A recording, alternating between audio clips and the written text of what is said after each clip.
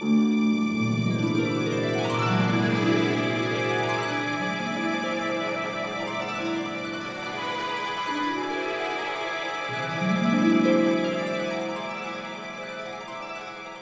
name is Fredrik Gertten, and I'm the filmmaker. And I'm Leilani Farha, and I'm the advocate. We were talking before, is this a summer special still, or is it not? And then we decided to take away the summer, even if it's not, still is summer, but to still call it, this is a special edition of Pushback Talks. Special is something really important to us because you, Leilani, you were the UN, you would travel the world with the title of special for years, 6 years. That's right. And for me, you're really special. And for most of the listeners of this podcast, they love you because you're special. I'm the kind of the irritating guy who is, talking about money and wine and stuff. But that's okay. I'm not always a pleaser, but you are. You're like so sweet. I hope that I'm not so sweet. I hope some governments are a little bit afraid of me, think that maybe I'm going to hold them accountable to human rights, something like that, while being very nice the whole time. Yeah, that's true. No, we shouldn't be too nice. And the reason the special edition today is because there are more countries on the planet than the United States. Sometimes it's hard to understand when you read the media. But it's actually more, and one of them's named Canada. That's where you live. It is. And another country is called Germany. Also interesting. And both these countries have a general election coming up just between Canada in the 20th of September, Germany the 26th of September. What are people talking about in these countries? There are two big themes. One is obvious. It's climate change. Because Canada, you had this extreme heat wave. Germany had this flooding of cities, totally crazy. So of course, people talk and should talk about climate change. But the other big story is housing, unaffordable housing. We should just touch base a little bit about Germany, because in Berlin, we made a lot of stories about Berlin. And it's a movement that has been growing, and it's moving the whole political spectrum in some way. So you've been in contact with a lot of people in Germany, haven't you? I have, mostly through Twitter. It's pretty amazing. For all of those Twitter haters, it still is a powerful tool to connect people and to connect movements. And the folks in Berlin, I think, have helped to change the global conversation around housing by really challenging the over-commodification, uber-marketization of housing in their precious city. And what I love about them is they aren't afraid to be ambitious in their demands. And then the most interesting thing, is in Berlin, there will be a special referendum. And a referendum you can call on if you gather enough signatures. And what people are asking for is a referendum about confiscating apartments from companies who have more than 3,000. And basically, it means that 243,000 apartments out of the 1.5 million in Berlin would be then nationalized. It's very radical. It might not happen. But it's coming from like 30, 40 years of deregulations and the state is not doing anything. It's a big shift. It's a big shift. And supporting this referendum, this confiscating of apartments is also the big unions. It's also many of the political parties, including the Green Party. And the Social Democrats are partly split, so their youth are in favor of this, but not the big party. So this is something we should look out for, this referendum in Berlin. Absolutely. I think it's so exciting to see what they've managed to achieve in a short period of time. They got all of these signatures. And the idea, too, is not just, obviously, the nationalization of a huge number of units, but it's to keep those rents low and to keep them at a cost that people can actually afford. That's in relation to their actual household income.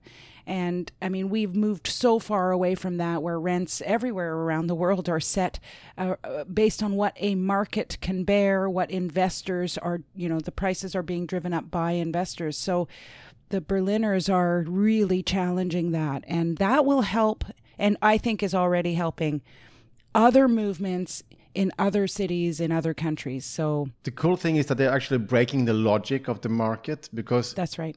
The market has put a lot of money on top of buildings in Berlin, as they do in many other cities. They said, it's good, apartments are good, real estate is good, so let's invest, and then the prices go up and up and up. But then the actual very building can't handle it without pushing up the rents in an extreme way. So it's totally unsustainable, the whole That's idea right. of investing so much into people's homes. So when this legislation that is now up to a referendum actually says we shouldn't pay, the government shouldn't pay the market price of these houses. It should pay half. All this speculation, that's not our problem. That's your problem. You started to speculate in a basic human need, people's homes. And it has never been okay, because people need, homes are infrastructure. A society needs homes also for people who have ordinary jobs. So I think it's very interesting. Mm-hmm. Canada, it's a country which is has a long border to a country called the United States. And then most of you live very close to that border, and the rest is a lot of land and lakes and beauty and some elks and sea lions. What do you have? Yeah, bison, moose. Yeah. So it's a very special country, and nobody knows anything about Canada except some Canadians, and you are one of them. And you have an election now the 20th, and I tell you, it's not something we read a lot about in the Swedish news media, or any other. So tell us, what's cooking in the beautiful country of Canada? I think internationally, Canada's reputation is a little different than the reality on the ground. I think Canada's seen as sometimes a broker, a big proponent of human rights, a land of milk and honey where, we have universal health care and things are pretty good. In recent years, of course, like so many other places, we have a housing affordability problem, a real crisis. We have a huge homelessness crisis, and of course those things are related. And that's kind of the untold story often about Canada, a lot of poverty. Frederick, you've seen when you've been to Toronto for film festivals, the Hot Docs Film Festival, you've seen the streets of Toronto, and filming Push, the film, you learned a lot about the realities of the housing market. I've been coming to Toronto for over 15 years, almost every year, and I can totally see the difference. I've never seen so many people in the street, and it's now after COVID is obviously even worse, where people are camping in parks, and that leads to clashes with police and so on. It's all the signs of a crisis. Absolutely. In fact, I was in Toronto very recently, meeting with people who are living in those parks. And what I found fascinating was their clarity, where they're, in their tent in a park in the city, and they're pointing their fingers up, literally up, at all of the cranes and condominiums in the sky. And they're saying, how is it that I live here in this tent, and there are all of these new luxury units being built around me? They see the connection 100% between their reality and this financialization of housing. I found it was amazing. They were incredibly articulate. Isn't it good that people are building new homes in Toronto? I mean, that's an obvious question. Yeah. And a lot of people will say the answer to the problem is supply, build. But of course, the problem is, who are we building for? What's driving that building? And a lot of the building is investor-driven building for investors, for luxury, for high-end. and we're not building for the people who are most in need. But the people who say build, build, build will also say, well, it doesn't really matter if it's being built luxury, high end, because they believe in trickle down economics, where they say if you flood the market with supply, then the prices will eventually come down and everyone will be able to afford housing. They don't want the prices to go down. Exactly. They always want the prices to go up. Their whole business model is based on rising prices. So that's a total lie. It's a lie. And housing and real estate defies traditional economics. And many economists are saying that now. Banks are starting to talk about it in Canada.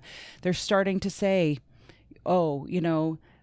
supply-demand economics, traditional macroeconomics doesn't apply in the housing sector. It's all about speculation. And as you said, Frederick, driving prices up. And we've seen there has been new supply. It's not like nothing has been built in Canada in years. And the new supply is not resulting in affordable housing. In fact, as you've noted, it's making things more expensive. What are the lines? Can you see that the political parties in Canada has moved? Have they understood this in a new way? Or are people still at the same position they were like 5 years ago, or has something changed?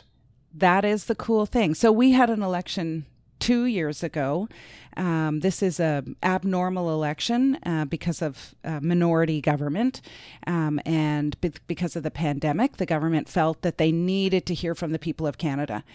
And very cool is that housing, the unaffordability of housing, and even homelessness has been identified as a major electoral issue, right alongside climate change and Indigenous reconciliation. So those are I would say they're the big three issues in this election, which is pretty amazing because for so long, I have found political parties in Canada kind of resistant to naming housing as a crisis in the country and homelessness as a crisis. So the dial has moved, which is really good. So that means that a lot of people call you, hey, Ms. Farah, what are your point of view of this? And I mean, I guess you are one of the experts in Canada on this issue. So people call you a lot, I guess. Yeah, I mean, sure. I did, in fact, a roundup of radio interviews across the country last week, just taking a quick and early look at what the political parties are saying in their platforms, those that have come out so far with their platforms. Not all the parties have, but so people are, and some of the candidates are asking me my opinion. What should they run with? And it's interesting. Good. I like them to listen to you. I think they will learn something. So, but do they also get scared of you? Are you too radical? I don't know if I'm considered too radical. I think maybe I don't know. No, I don't think they're scared of me because I'm radical. I think some people would probably say I'm not radical enough, because I do think, as anyone who's seen Push knows, I think we need to change our system, but I don't think we need to bring down the entire system. I think there are a lot of things that could be done to make the current system work better for people who don't have a lot of money and are also at the same time running our cities and necessary for our cities. So I think the Berliners are doing that too, right? I mean, they're not saying bring down the whole system. They're saying let's tame the system. Let's regulate it. Let's make sure housing remains understood as a human right. Push has been out in Canada for 2 years now, and you're Canadian, so when we released the film, premiered the film in Canada, we got a lot of press, and because of your presence and your clear voice also in Canada. Can you feel that politicians and journalists have seen Push, and that has in some way also moved the debate? Yeah, and I mean, I think advocates have also seen Push and academics, and I think there's a nice growing momentum, and I think Push has helped in that, a momentum around being able to name the commodification of housing as a real problem and the financialization of housing as a real problem. There are still some folks who are calling it a red herring problem. So what I think has happened is there's been a lot more talk, a lot more action, and advocacy on the issue of the financialization of housing, and that has finally trickled to the political parties. So I think Push had a lot to do with that. I hope Pushback Talks had something to do with that too.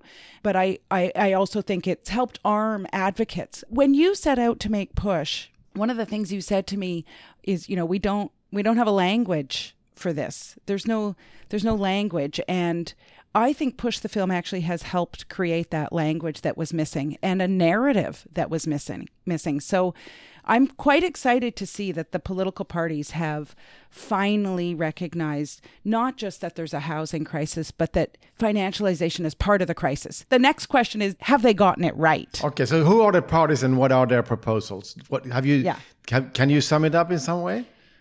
Yeah, for people who don't know anything about Canadian politics. Yeah. We know about the Trudeau because he's good looking, but people say he's good looking. I'm not so sure.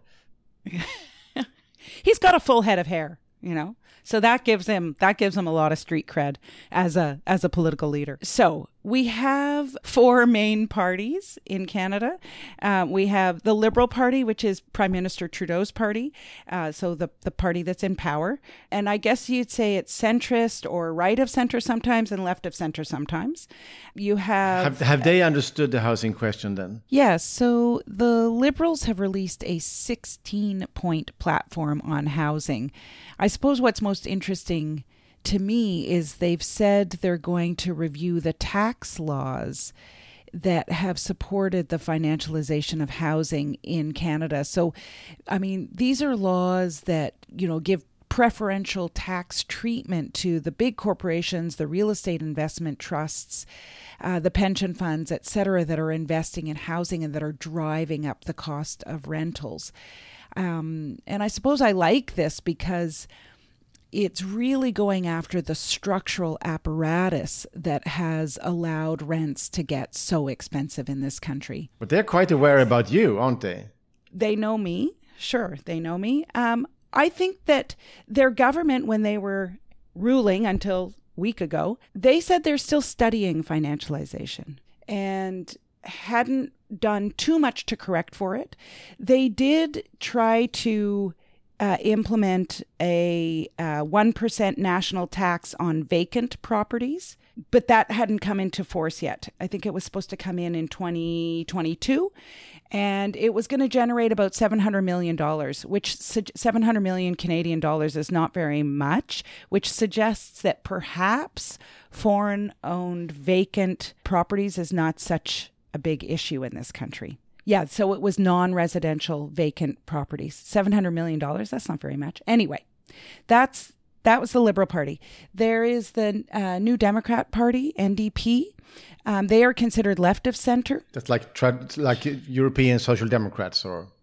I think so. That's right. Yeah. And in this election, they have come out hitting quite hard on financialization. So they've said they want a 20% tax on the sale of homes to non-Canadian citizens or residents. Are you starting to see a theme here? Non-Canadian citizens or residents. They also said that they will try to, without going into too many details, they'll try to regulate those big developers, investors in housing that engage in renovictions. So that's, where you invest in a property and you say, oh, I've got to make some upgrades to this property, and you do those upgrades and then you evict the tenants. So they've come out with some proposals to stop that from happening. We have the Green Party, and it's not like the Greens in Europe. They're not even connected, as I understand it, which is really unfortunate. I really wish there was more influence. But the Greens haven't come out yet with their platform on housing. They're in some disarray as a political party in this country. They're having a leadership problem. The Green Party has a tradition of being in disarray. So maybe in that sense, they are like a part of the Green movement. It could be. And lastly, the last party is the Conservative Party. And they are conservative, and you might say right or neoliberal, But they have been the surprise of the election. So they have come out with a 2-year ban on foreign investment in residential real estate in Canada. A 2-year ban. But again, note the theme, foreign investment.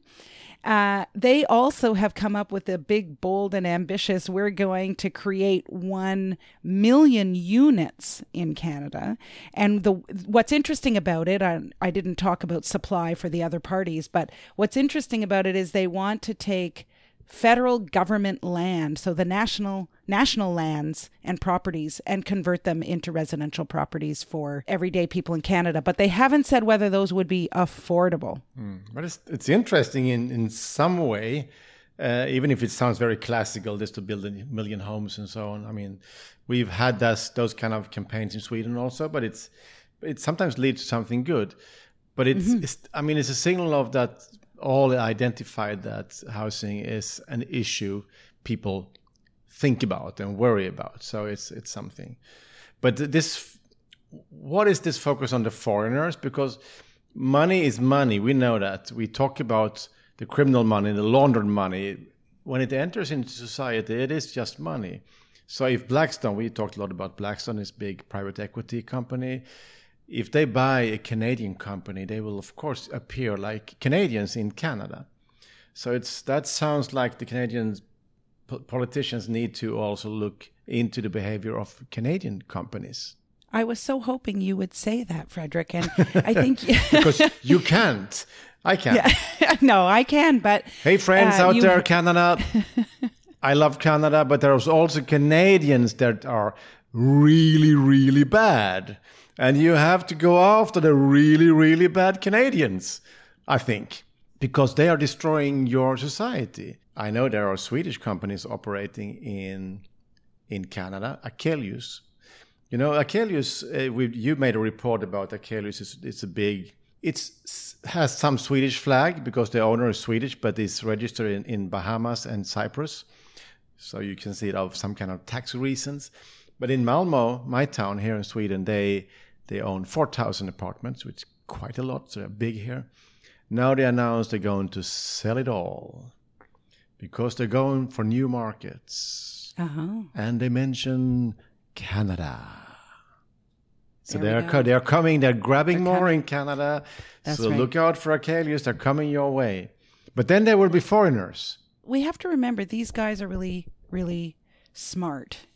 And they know how to do business. So first of all, even if it's in quotes, foreign company, I think Blackstone, for example, did that in Sweden, right?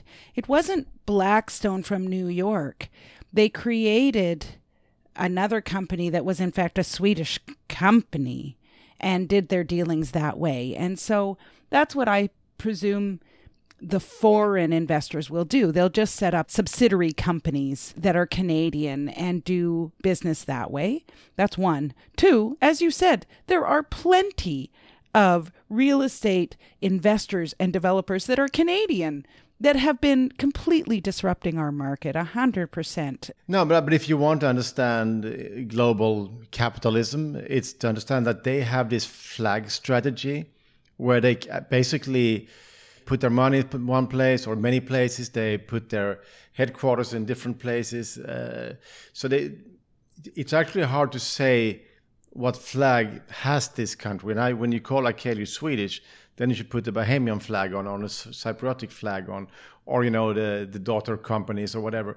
And what is Blackstone? Of course, Blackstone has its headquarters on 6th Avenue, New York, 5th Avenue, but still. It's a monster that has many flags and many headquarters and many, So it's if we want to fight this kind of extreme capitalism on steroids, it's not about the flags. It's about the behavior of this money. Exactly, and I mean, I think there has to be none of the political parties have done the internal work, like what machinery, financial machinery is there in Canada that is making real estate an attractive industry for these actors? And we know the answer to that. It's that they get preferential and advantageous tax status and access to cheap loans and therefore cheap money. I mean, money is free, as you always say. Money is free for these guys. So there's no political party that I see so far that's saying they want to change our tax code or our tax act so that these trusts, because it's all done through real estate investment trusts, so that these trusts don't get such advantages. I don't see anyone saying that. I don't see anyone saying that there's going to be some change in interest rates if it's just speculative investment, for example. I don't know enough about monetary policy to know if that's possible. But I think the mistake is basically that when you talk about housing, housing politicians, people are into the housing issue. But what this really is, it's about the finance market. It's the behavior of the finance market. The finance market has its own way of functioning. It's now its own machine. I mean, in the early days, finance was a way to, like a service sector for real industries, But now it's its own little machine. Their only interest is to grow numbers, to grow money. And they don't really care about what happens with this stuff when they put money into homes or they put money into a gold mine. They don't really care about the content of that company. It's all about moving in, moving out. I mean, Akelius is selling now 4,000 apartments in Malmö. They've been buying a lot, and they've been pushing up the prices. But now they feel, okay, now it's time. They promised their investors, we're going to do all this because you will get this return on capital. Now they'll get it, and then they move on to some place where they can grow money again. What are they leaving behind? They're leaving behind more expensive apartments.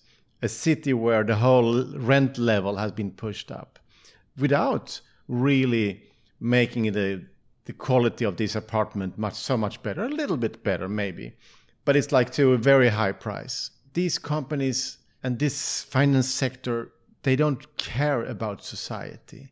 They don't want to be a part of building a country or building a city. They don't talk about future or talking about the nature or whatever, because they don't have a soul, they don't have a base. It's just a flood of money that is going in all these directions. Yeah, I think what you raise is so interesting. Was I too poetic now? I loved it, and I think I studied poetry as a undergraduate, so bring on the poetry, Fredrik. It was kind of lousy poetry though, but yeah, okay, I'll take any poetry at this stage. I'm in a bunker. There's a pandemic. Yeah, I know, it's horrible. Yeah. One of the things you said that really resonates is, and I'm not seeing in this election, I think it's different in, for example, Germany and Berlin, that what we're talking about here is finance, not housing, actually. And we're talking, therefore, about monetary policy and fiscal policy. And in the platforms that I've seen, there isn't a real reckoning going on with monetary and fiscal policy. The Prime Minister himself was asked by a journalist in a scrum, or whatever it's called, are you going to deal with monetary policy in this election? And he brushed it up. He said, absolutely not. We have other things to deal with. This is the last thing we need to deal with. And of course, it's monetary policy that's the Bank of Canada, right? Our national, central bank. They set the interest rates. They can deal with inflation and all the things that affect the little people, right? So if interest rates are low, that is actually bad for renters because it's really good for investors. And similarly, when inflation is high, that's really bad for renters because they have less money, basically, at the end of the day. So I don't see too much reckoning. I don't see too much railing against the 1%. There have been calls by the NDP for, I think, a wealth tax. But the wealth taxes, I don't think, touch housing and investors in housing, because wealth tax tend to be, okay, for the wealthy, people who earn over X amount, or they tend to be for corporations. But real estate flies under the radar of corporations because it's all done through trusts, real estate investment trusts, which aren't considered corporations in the traditional sense. So, yeah, I'm going to go back now and have to look at all the platforms and see if I've missed something. Maybe someone is talking about big economic structural reform. So, bottom line, you don't know where you're going to. What is your vote this election? I'm in a tough riding. I'm in a tough riding. All of the candidates, I know 4 of the 5 candidates. Is that 5? I know them, and they're all solid. They all have some good policies. So a message from us or from me. Hello there, Canadian candidates, politicians. If you want Leilani's vote, you have to step up. You have to speak out. You have to do better. And then stuff can happen. Yeah. Okay, good. Go and sell yourself, pitch yourself, tweet to Leilani. Leilani, we're going to go after the bad guys. And we are with you, Leilani. So I think it might happen. That was my little message to Canada. Leilani, I think we should wrap up because it's, yeah. You know, I have little secrets. I'm actually going to travel tomorrow. Tomorrow? To start a new film project. Isn't that's exciting? It's kind of exciting. The world awaits. Me too. I've been blocked for a year. Yeah. So more than a year. It's almost like, wow, is this my job? We'll see. Super exciting. Let's see if you remember how to make a film. I have no idea. But I'm traveling out tomorrow, and I will tell you more later on, Leilani, what's in my head, because it's a lot. It is totally confusing right now. But we'll see. But it's going to be fun to go out again, and together with my amazing friend and cinematographer, Janice Davila. So we'll see. She's the best. Yeah. So thank you. Normally we end up this podcast talking about that we don't have any money, and actually got a very nice letter from a listener in the Netherlands who loved the film and loved the podcast, but she was a bit critical to me talking about money. And I can understand that we appear like we are so confident and cool that we, of course, are very rich ourselves and so on. Unfortunately, it's not true.